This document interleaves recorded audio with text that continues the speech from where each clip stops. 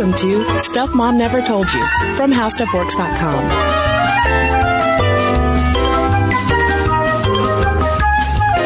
Hello and welcome to the podcast. I'm Caroline. And I'm Kristen.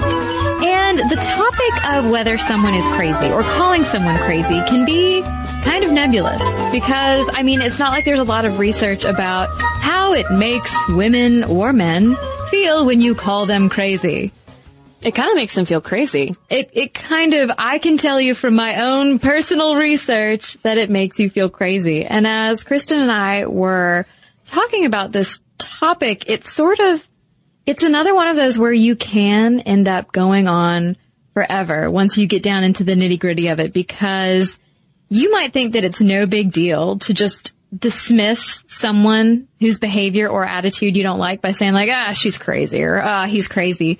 But it has a lot of kind of social implications. Yeah, and we're going to focus this in on crazy women in particular, or calling women crazy, because it's not just a thing that is isolated. There's not one specific type of woman who fits all of the check boxes of, well, that's crazy. I mean, you have girls starting out. We are boy crazy when we're girls, and then women who don't want unattached sex a lot of times are often called crazy. Women who aren't having enough sex are crazy cat ladies, and then women who express anger are crazy, word that rhymes with witches that we can't say on the podcast. So, first up, what does crazy mean by dictionary terms? Okay, well, first of all, it means actually mentally deranged, especially as manifested in a wild or aggressive way. I picture lots of flailing. The second definition is being very passionate about or very keen on something in particular. Yeah, I'm crazy about podcasting. Right. Obviously. And sometimes that does involve flailing. Yes, it's true. Yes. But the one, I mean, that last one that you gave about women who express anger, being crazy bleeps, that, I feel like that's the one that really, really gets me and really kind of ticks me off, because I do feel like it goes back to, well, that woman isn't playing her gender role very well, and so obviously she's crazy. Yeah, the women in anger is really strong, and then also the women plus sexuality equals crazy is very tied up together, going back for millennia. For a long time, women have been pathologized as crazy. For instance, if we go back to the 4th century BC, there was the belief that we've talked about previously in other podcasts that women could be afflicted by hysteria. And hysteria today is Greek for uterus, and it results in symptoms including fainting, insomnia, vaginal lubrication, and general troublemaking. Essentially, if you are not acting correctly, or if you are highly aroused and don't really know what to do about that, or if you just don't want to, follow the rules, then, honey, you are hysterical. Something is probably wrong with that womb, and it probably needs to be filled with a baby. Yeah. And I mean, it's probably floating around like Pong. And I had no idea, but now thanks to Hippocrates, I know now that I have a squirrel inside me called a uterus, and it wants babies. Basically, Hippocrates was saying that women have this thing, this organ inside of them that resembles an animal and is altogether erratic, and then it delights in fragrant smells and moves towards them. What is this? And so basically, like, you better feed that womb some semen, lady, like right away. I assumed he was talking about the fragrant smell of chocolate. Of flowers. Give your vagina flowers. No, but Hippocrates wrote, on the whole, the womb is like an animal within an animal. Thank you. Thanks for dehumanizing women as a whole. But even if we look at the word loony, that derives from lunacy, which means a monthly periodic insanity believed to be triggered by the moon, which sounds an awful lot like how menstruation is described. Yeah, that's awfully female-centric. Yeah, writing over The Guardian, Gary Nunn talks about how these etymologies of lunacy, crazy, etc. have cemented a polarization of the female and male mental states. Men being historically associated with rationality, straightforwardness, and logic, women with unpredictable emotions, outbursts, and madness. Right. And so if we look back at Victorians in particular, you know, those crazy Victorians, I just love talking about them. Hey, there's crazy. Yeah, I know. I just dismissed an entire era's worth of people. But they were a little nutty, let's be honest. Because the Victorian male attitudes toward women played a huge part in defining female insanity. Men got to say, we think you crazy, so you've got to go to the insane asylum. And so in 1851, Charles Dickens writes of his visit to St. Luke's Hospital for the Insane. The experience of this asylum did not differ, I found, from that of similar establishments, in proving that insanity is more prevalent among women than among men, which just reflects the perception of a man as completely reasonable and women being these mad beasts who need to be chained up. And I'm sure it wasn't just a situation of men saying, women off to the asylum with you, so we can all smoke our cigars. Exactly. But also women resigning themselves, if they were in the financial position to do so, to asylums or sanatoriums, because they were also buying into this notion of the persistent female madness. And Elaine Showalter wrote an entire book about this called The Female Malady, Women, Madness, and English Culture. And she talks about how similarly in the 19th century, the quote-unquote hysterical woman stereotype was well established. And she writes, in a society that not only perceived women as childlike, irrational, and sexually unstable, there's that sexuality again, but also rendered them legally powerless and economically marginal, it isn't surprising that they should have formed the greater part of the residual categories of deviance from which doctors drew a lucrative practice in asylums, much of their population. Yeah, and around this time, I mean, you have Darwinism also making things even worse, compounding the problem, because the more women you put in asylums, like Charles Dickens himself said, it just confirms that women must be weaker. Yeah. So you've got a lot of weird, like, invented social forces at work here, basically being like, we should probably just put you in an asylum. But it didn't just clearly come out of thin air, because from some of the earliest texts that we have, there is already the framing of the unstable, irrational woman. And so continuing this thread of female sexuality and the panic surrounding it, if we fast forward to the 20th century, we have the terrifying emergence of the boy crazy younger girl. And I wasn't able to find any scholarship on this, but as I was considering crazy and all the different ways that crazy is applied to women, boy crazy stuck out to me because there has to be some point when girls became labeled as boy crazy. And I mean, I was I'm a straight woman. I remember being boy crazy when I, hit 12 and really up until, I don't know, maybe still, in some ways. And, but I wondered when it became known to the broader world that, hey, we are attracted to boys and we want them. We are passionate about them. It's like the fandom culture that you see now directed at something like Game of Thrones, where people are all consumed by it, that directed to boys. And it really seems to go a lot with the emergence of pop stars, male pop stars. Yeah, and which we've talked about before, about just the culture of female fans absolutely chomping at the bit to get closer to their teen idol stars, and how it is so easy for music critics, for instance, to dismiss them as hysterical. Yeah, in 1944, there was something called the Columbus Day Riot that took place when thousands of Bobby Soxes, as those adorable teen girls were called, rampaged through Times Square in pursuit of Frank Sinatra. And the event was described by a reporter as, quote, a phenomenon of mass hysteria. And parents were horrified by this. I mean, we talk a lot about, we hear a lot about Elvis and how his gyrating hips sent parents, just terrified, wanting to send all their daughters into convents. But Sinatra before that sent girls into just paroxysms of lust, young lust. With their saddle Oxford shoes. Oh, those saddle Oxfords. But yeah, I mean, if you move forward into the 60s, we see it again on a much larger scale with Beatlemania. Girls trying to jump over barricades, stalking them outside of their Abbey Road studio for for the entire day. And Barbara Ehrenreich writes about it, and she says that to abandon control, to scream, faint, dash about in mobs was, in form if not in conscious intent, to protest the sexual repressiveness, the rigid double standard of female teen culture.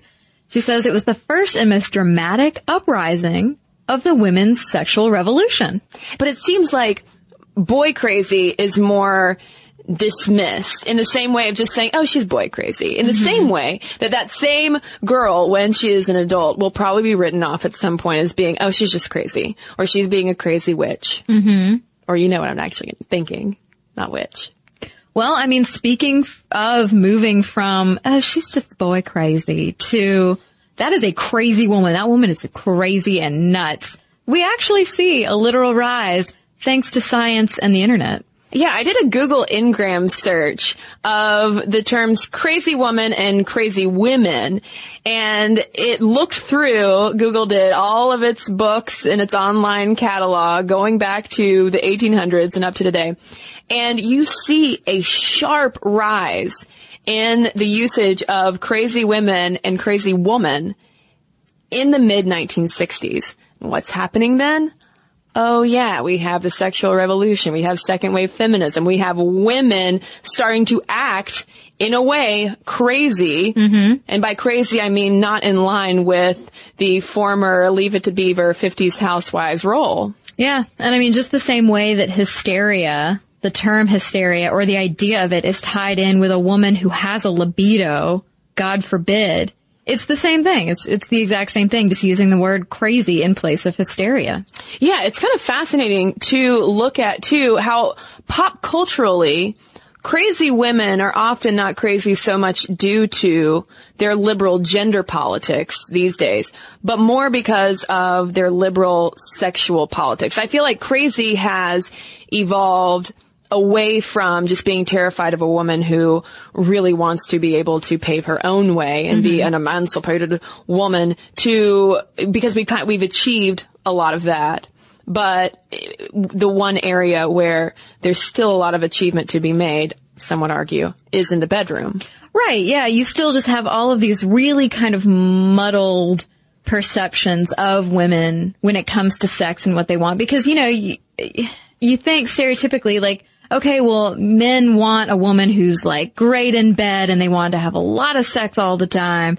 But when it comes to actual depictions in the media of women who do have a high libido, she is written off as crazy because it's like people don't know what to do with her. Yeah, it's the crazy girlfriend trope is in a lot of ways the embodiment of a sexual double standard that still exists. Not to say that women and men who are in relationships don't do things that are completely out of line and unpleasant for the other person, but I'm speaking more to that stereotype. Cracked.com, for instance, did a roundup of crazy girlfriends in movies. And in the intro, the writer describes it as this rare breed of woman who is always ready and willing to have animal-style sex. It's always about sex. Yeah, like Glenn Close in Fatal Attraction or Isla Fisher's character in Wedding Crashers. Like people who are, competent women and then, the minute that they want to have sex or a lot of sex or give hand jobs at dinner or whatever, like, they're insane. Yeah, that's when things really start to cross the line. And in trying to dig up a pop cultural timeline of the crazy girlfriend, in 2001, there was an article in the New York Times by writer Rick Marin, and he describes the phenomenon of men loving crazy women. And he writes early in the article, why do men love crazy women? No one has ever asked the question. So he takes it upon himself to say, who are these crazy women? Well, he first describes someone who very well might be mentally unstable. He starts out, this is the mad, mad world of X-rated eye contact, flirtatious disclosures of kinky passions, mysterious disappearances in the middle of a party, searches for all-night pharmacies, and rash proposals to move to Palestine, Texas. Yeah, and then he goes into actually describing women who men that he interviewed have actually dated. One is the covert operative with these delusions of grandeur. You know, she thinks that she's about to be at any moment recruited by the CIA.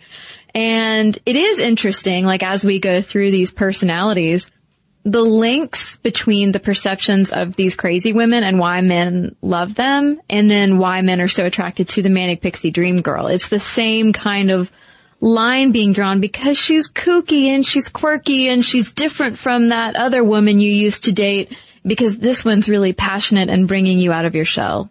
Yeah, and then he goes on to say, well, there's also the type who's the actress / journal thief because she's so dramatic. And then there's the tragic heroine. And he pulls up a lot of literary examples like Zelda Fitzgerald, the Bronte sisters, Sylvia Plath, calling them alluring but ultimately destructive of themselves, and the men who made them their muse. Right. And so a lot of this has to do with, as we've already hammered home, sex. He talks about the Casanova coefficient, that behind the wild-eyed look and uninhibited behavior, men fantasize must lie a crazy libido. And Details magazine calls her, this woman, the ultimate addiction. Yeah, and they ask, well, why is it that men seem to be attracted to this crazy type? Which, when you break it down, by the way, into all of those different categories of the covert operative, the actress, etc., you're talking about a lot of different types of women. That's not just one simple stock character. But nevertheless, Details says that, well, men with a savior complex really love it because they can be the knight in shining armor who can potentially, rush in. And I will give that theory some credence in terms of the fact that women tend to want to play savior as well. Sure. To men plenty of times. Yeah, well, they look at the bad boy, how women always want the bad boy. Yeah. And compare it to men wanting the crazy woman. And more than one person said something along the lines of like, well, you date it, you don't marry it. Yeah. Well, and speaking of the bad boy, and by the way, this is like a late note that this is a very heteronormative conversation, because it's always the assumption that men are drawn to the crazy woman. But there's that danger aspect as well, where the closer she skates to the edge, the more enchanting she's become. But in speaking to Details, I felt like Parker Posey, actress, one of my favorites actually, summed her up really well, because Posey has played so many crazy types. Even in the most recent season of Louie, she comes on in a fantastic character who's clearly mentally unstable. Mm-hmm. And I felt like she had a really solid grasp of digging through all of those tropey kinds of things into the element that really drives that dynamic. Yeah, I would just like to say that one of my favorite movies is Broken English. Oh, I haven't seen with that. Parker Posey. Yeah. Awesome movie. And again, she plays this very lovely, delicate, fragile, mentally unstable woman who doesn't know how to handle relationships. But anyway, to Details, she said, I think whenever you're taken by someone, be it male or female, who has the potential to lose themselves or to transform in front of you, there's something very attractive about that. It has the ability to transform you, because someone has just thrown the marbles on the floor and you don't know when they're going to do it again.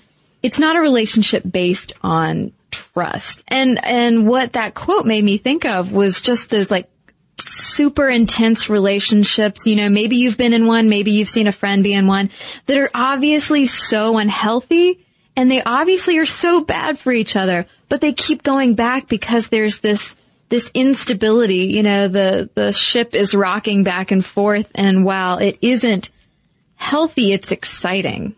Yeah, and the reason why I liked Posey's quote so much was because it cut through the gendering of it. Mm-hmm. Because I feel like one of the main problems with the just dismissive, crazy girlfriend, crazy woman is that it's always putting the blame on something with biology rather than maybe something that is going on with that person who's not so great at long-term relationships, or something that is drawing you to an instability, to a lack of trust. I myself have been in a relationship exactly of the type that Posey's describing, where the person I was drawn to was completely untrustworthy. Mm-hmm.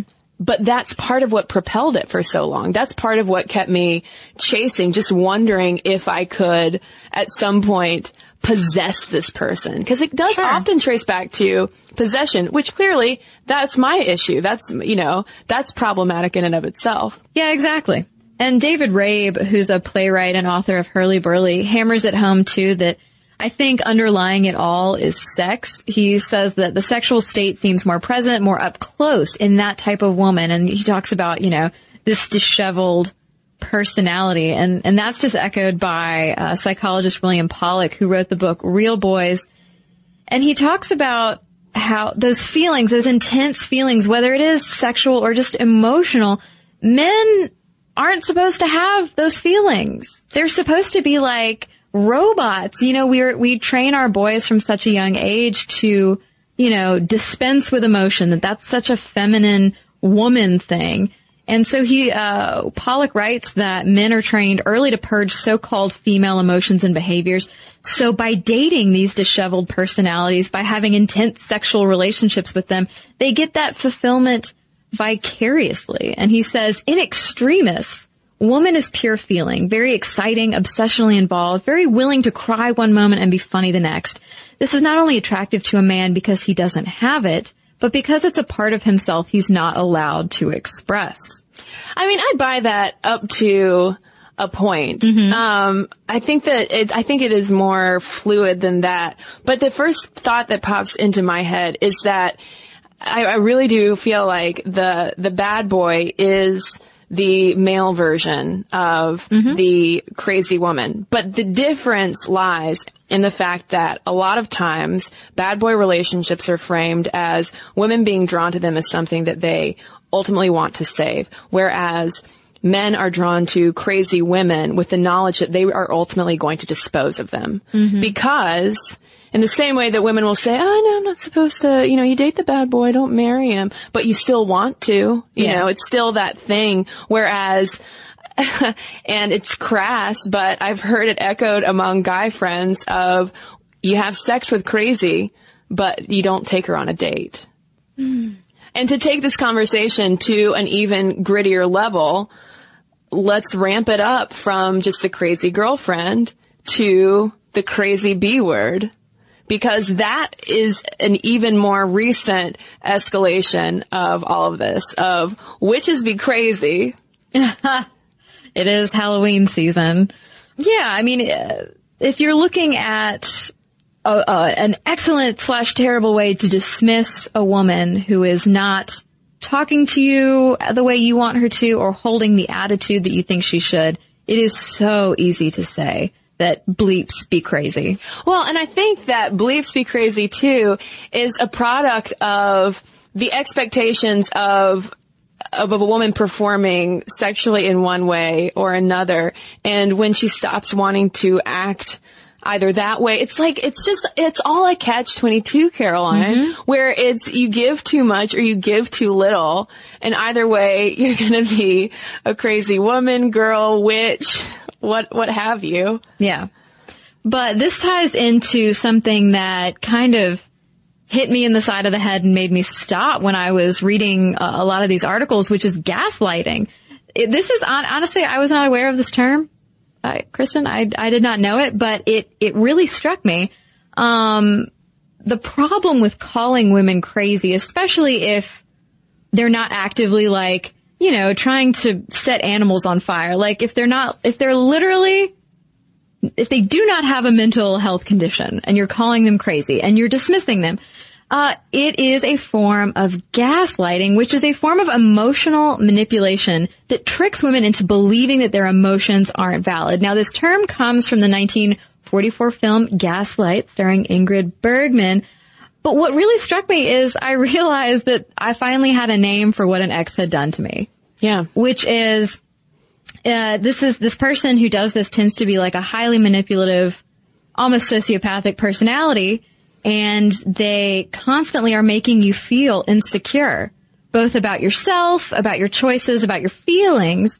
And so that when they do something terrible to you and you try to confront them on it, they are like, oh, you're crazy. You're just imagining that. And so you're almost afraid to bring anything up again. And that's such a cycle of terrible manipulation. Absolutely. And the reason why it's named after that Hitchcock film with Ingrid Bergman is because in the movie, her husband turns down, without her knowing, obviously, turns down the gas lights in the house whenever she walks down. I can't remember if it's her walking down a hallway or whatever it is, but it's almost like a Pavlovian trigger where whenever she goes somewhere, the lights dim and she tells him about it. And even though he's been the one obviously manipulating the lights, he tells her she's crazy to the point that she starts to also believe that she's crazy because he's completely manipulated her.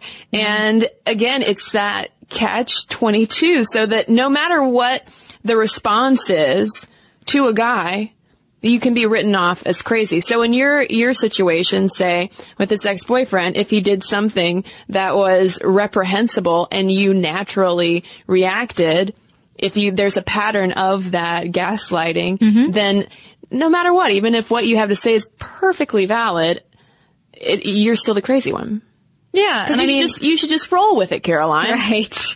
I know it's all my fault. I should have just rolled with it. And it does, when you constantly do feel crazy and it's being reinforced that you're over emotional and overreacting, that leads in and of itself to irrational behavior. So you might have been perfectly in the right before, but let's say you finally feel frustrated enough to yell or to shed some tears or something like that. All that does is reinforce to both of you that you're unstable. Yeah, especially when it's an outward display of emotion, of breaking down, of crying. I feel like that's when the crazy accusations really come out. And a lot of these conversations about calling women crazy and the gaslighting issue is directed at men of saying, hey, stop calling women crazy. But we do it to women as well. We can do it to guys as well. It's not like it cuts one way only. It's not like we are constantly just being victims of, men calling people crazy. I have to catch myself with the crazy tick too, because even just by its dictionary definition of ranging from absolute insanity to just really being really, really enthusiastic, it's almost too applicable to too many things. Yeah. We talked about how we need to work harder to try to figure out what we mean when we call someone bossy. We need to work harder and not be as lazy as to call someone crazy. I didn't go into that intending to rhyme, but to think about what we actually mean when we're using that term, whether it's for a man or for a woman. And if you're in a relationship and you're hearing that term a lot, to maybe ask yourself, what is going on here? Why is this being told to me? We should also note that in some circles, crazy and just throwing it around as it often is considered ableist because it undermines some actual mental health issues that are going on day to day in the population. But speaking of mental illness, crazy women is a misrepresentation, even though, in the Victorian era, it was women who were filling up asylums. But if you go over to the World Health Organization, you can read overall rates of psychiatric disorder are almost identical for men and women. But striking gender differences are found in the patterns of mental illness. So gender has effects on the things that we all suffer from, but also how and whether we seek treatment and what kind of treatment we even get. Because, for instance, being a woman itself is a huge predictor of being prescribed mood-altering drugs. And when you have all these stereotypes of what affects whom standing in the way, or maybe one person is crazy and somebody else is not for the same behavior, that's just a barrier to getting the kind of care you need. Right. And this final quote from the WHO really jumped out to me when I read it as to why the whole women are crazy meme, if you can call it that, is so practically problematic in more of a mental health setting. They write, gender determines the differential power and control men and women have over the socioeconomic determinants of their mental health and lives, their social position, status, and treatment in society, and their susceptibility and exposure to specific mental health risks. So there are these massive ripple effects. Things are interconnected. The way that we use language is powerful. Mm-hmm. And this isn't an argument for eradicating crazy. And again, I think that women can be as equally guilty of this as men. It cuts many different ways. But maybe it's an encouragement for you, me, everybody listening to take a moment and consider what we really mean and what we're really hearing. Yeah. Maybe start out with, like, I have, plenty of guy friends who I have heard, describing women as crazy for one reason or another. And maybe it's important to, when you hear your friends, male or female, saying stuff like that, to speak up and say, well, what do you mean? Like, what did that person do? Yeah. Was it just that they wanted to have sex with you? Or was it like something like they actually left a dead animal in your front yard? Like, what do you mean when you say crazy? Exactly. And unlike a lot of other podcasts, this episode was not riddled with journal citations, because I was kind of astounded to discover that there has been little to no research on this. There's been a lot of investigation into pathologizing mental illness in women, but not this linguistic tick of crazy women, crazy witches. Yeah, hysterical Beatlemania. Let's just continue to dismiss women in every possible way we can. But I hope that this resonated, though, and can start a conversation with listeners, men and women. We really want to hear from you on this topic, because I don't think it's being talked about enough. I mean, the gaslighting article went viral, but since then, I feel like it's just kind of been recycled over and over again. There's not been a lot of digging to see, like, oh, wait, why, though? Why is this way in 2013? It's a control tactic of manipulators, but why is it so widespread? It's not like it's just sociopaths walking around calling, doing this gaslighting. Well, it goes back. We've been gaslit since 4th century BC. So let's start a conversation. momstuff@discovery.com is where you can email us. You can find us on Facebook as well, and tweet us at momstuffpodcast. And we've got a couple of letters to share with you when we come right back from a quick break. And now, back to our letters. Well, I got one here from Isaac, and speaking of the word bossy, as we mentioned in the podcast, he writes, hello, ladies. Hello, Isaac. First, I'm a big fan of the show. I've been listening for a year now, and you both consistently impress with your even-handedness on very difficult subjects. Well, thank you, Isaac. Maybe I'm using the word wrong, but I have 2 boys, and I call them bossy regularly. To me, bossy has a component of fecklessness, which doesn't always seem present in the usage on the show. A bossy person wants to be the boss, but can't because he's incompetent. Anyway, just my 2 cents. And that's an interesting definition of bossy. Mm-hmm. And another reason why it's problematic that women are so typically called bossy, because maybe there's that undercurrent of, oh, you want to be the boss, but you're totally incompetent. Yeah, you're throwing a tantrum because you can't be. Exactly. Mm-hmm. So thanks for that observation and for listening, Isaac. And I have a letter here from Catherine in response to our Diamond Engagement Ring episode, and she wanted to answer our inquiry that we put out regarding gay and lesbian couples and their take on engagement rings. She says, my girlfriend and I had been discussing marriage and what we wanted to do about rings for a couple of months before we got engaged. Neither one of us saw the value of getting expensive rings, and my now fiance specifically didn't want a diamond. We did both agree, though, that we wanted engagement rings to symbolize our promises and love. I was, based on my job and our relationship dynamic, the person who was going to do the asking and the ring buying. I found an independent jewelry maker on a website with nature-inspired wedding band and engagement ring sets made from reclaimed silver and gold and recycled or responsibly sourceable stones. All things that really matter to us in the ring buying process. Our rings coordinate but don't match. They both look like tiny birds' nests surrounding a single stone on a silver band. Mine is white topaz with a gold nest, and hers is a gray pearl with a silver nest. We adore them. They are so much more reflective of our personalities and represent our relationship, in our opinion, better than a diamond ring could have. Long story short, I ordered them, and when they arrive, I planned a weekend away to make it official. So thank you for your email, Catherine, and congratulations. Yeah, and thanks to everyone who's written in. momstuff@discovery.com is where you can send your emails. You can find us over on Facebook. Send us a message. Like us while you're at it. And you can follow us on Twitter @momstuffpodcast. You can also follow us on Instagram @StuffMomNeverToldYou, where we post so many fantastic photos that I'm sure you'll love. And speaking of loving, we've got more than 100 videos that you might love over on YouTube. Seriously, the Stuff Mom Never Told You YouTube channel is huge. So head on over to youtube.com/StuffMomNeverToldYou. And don't forget to subscribe. For more on this and thousands of other topics, visit HowStuffWorks.com.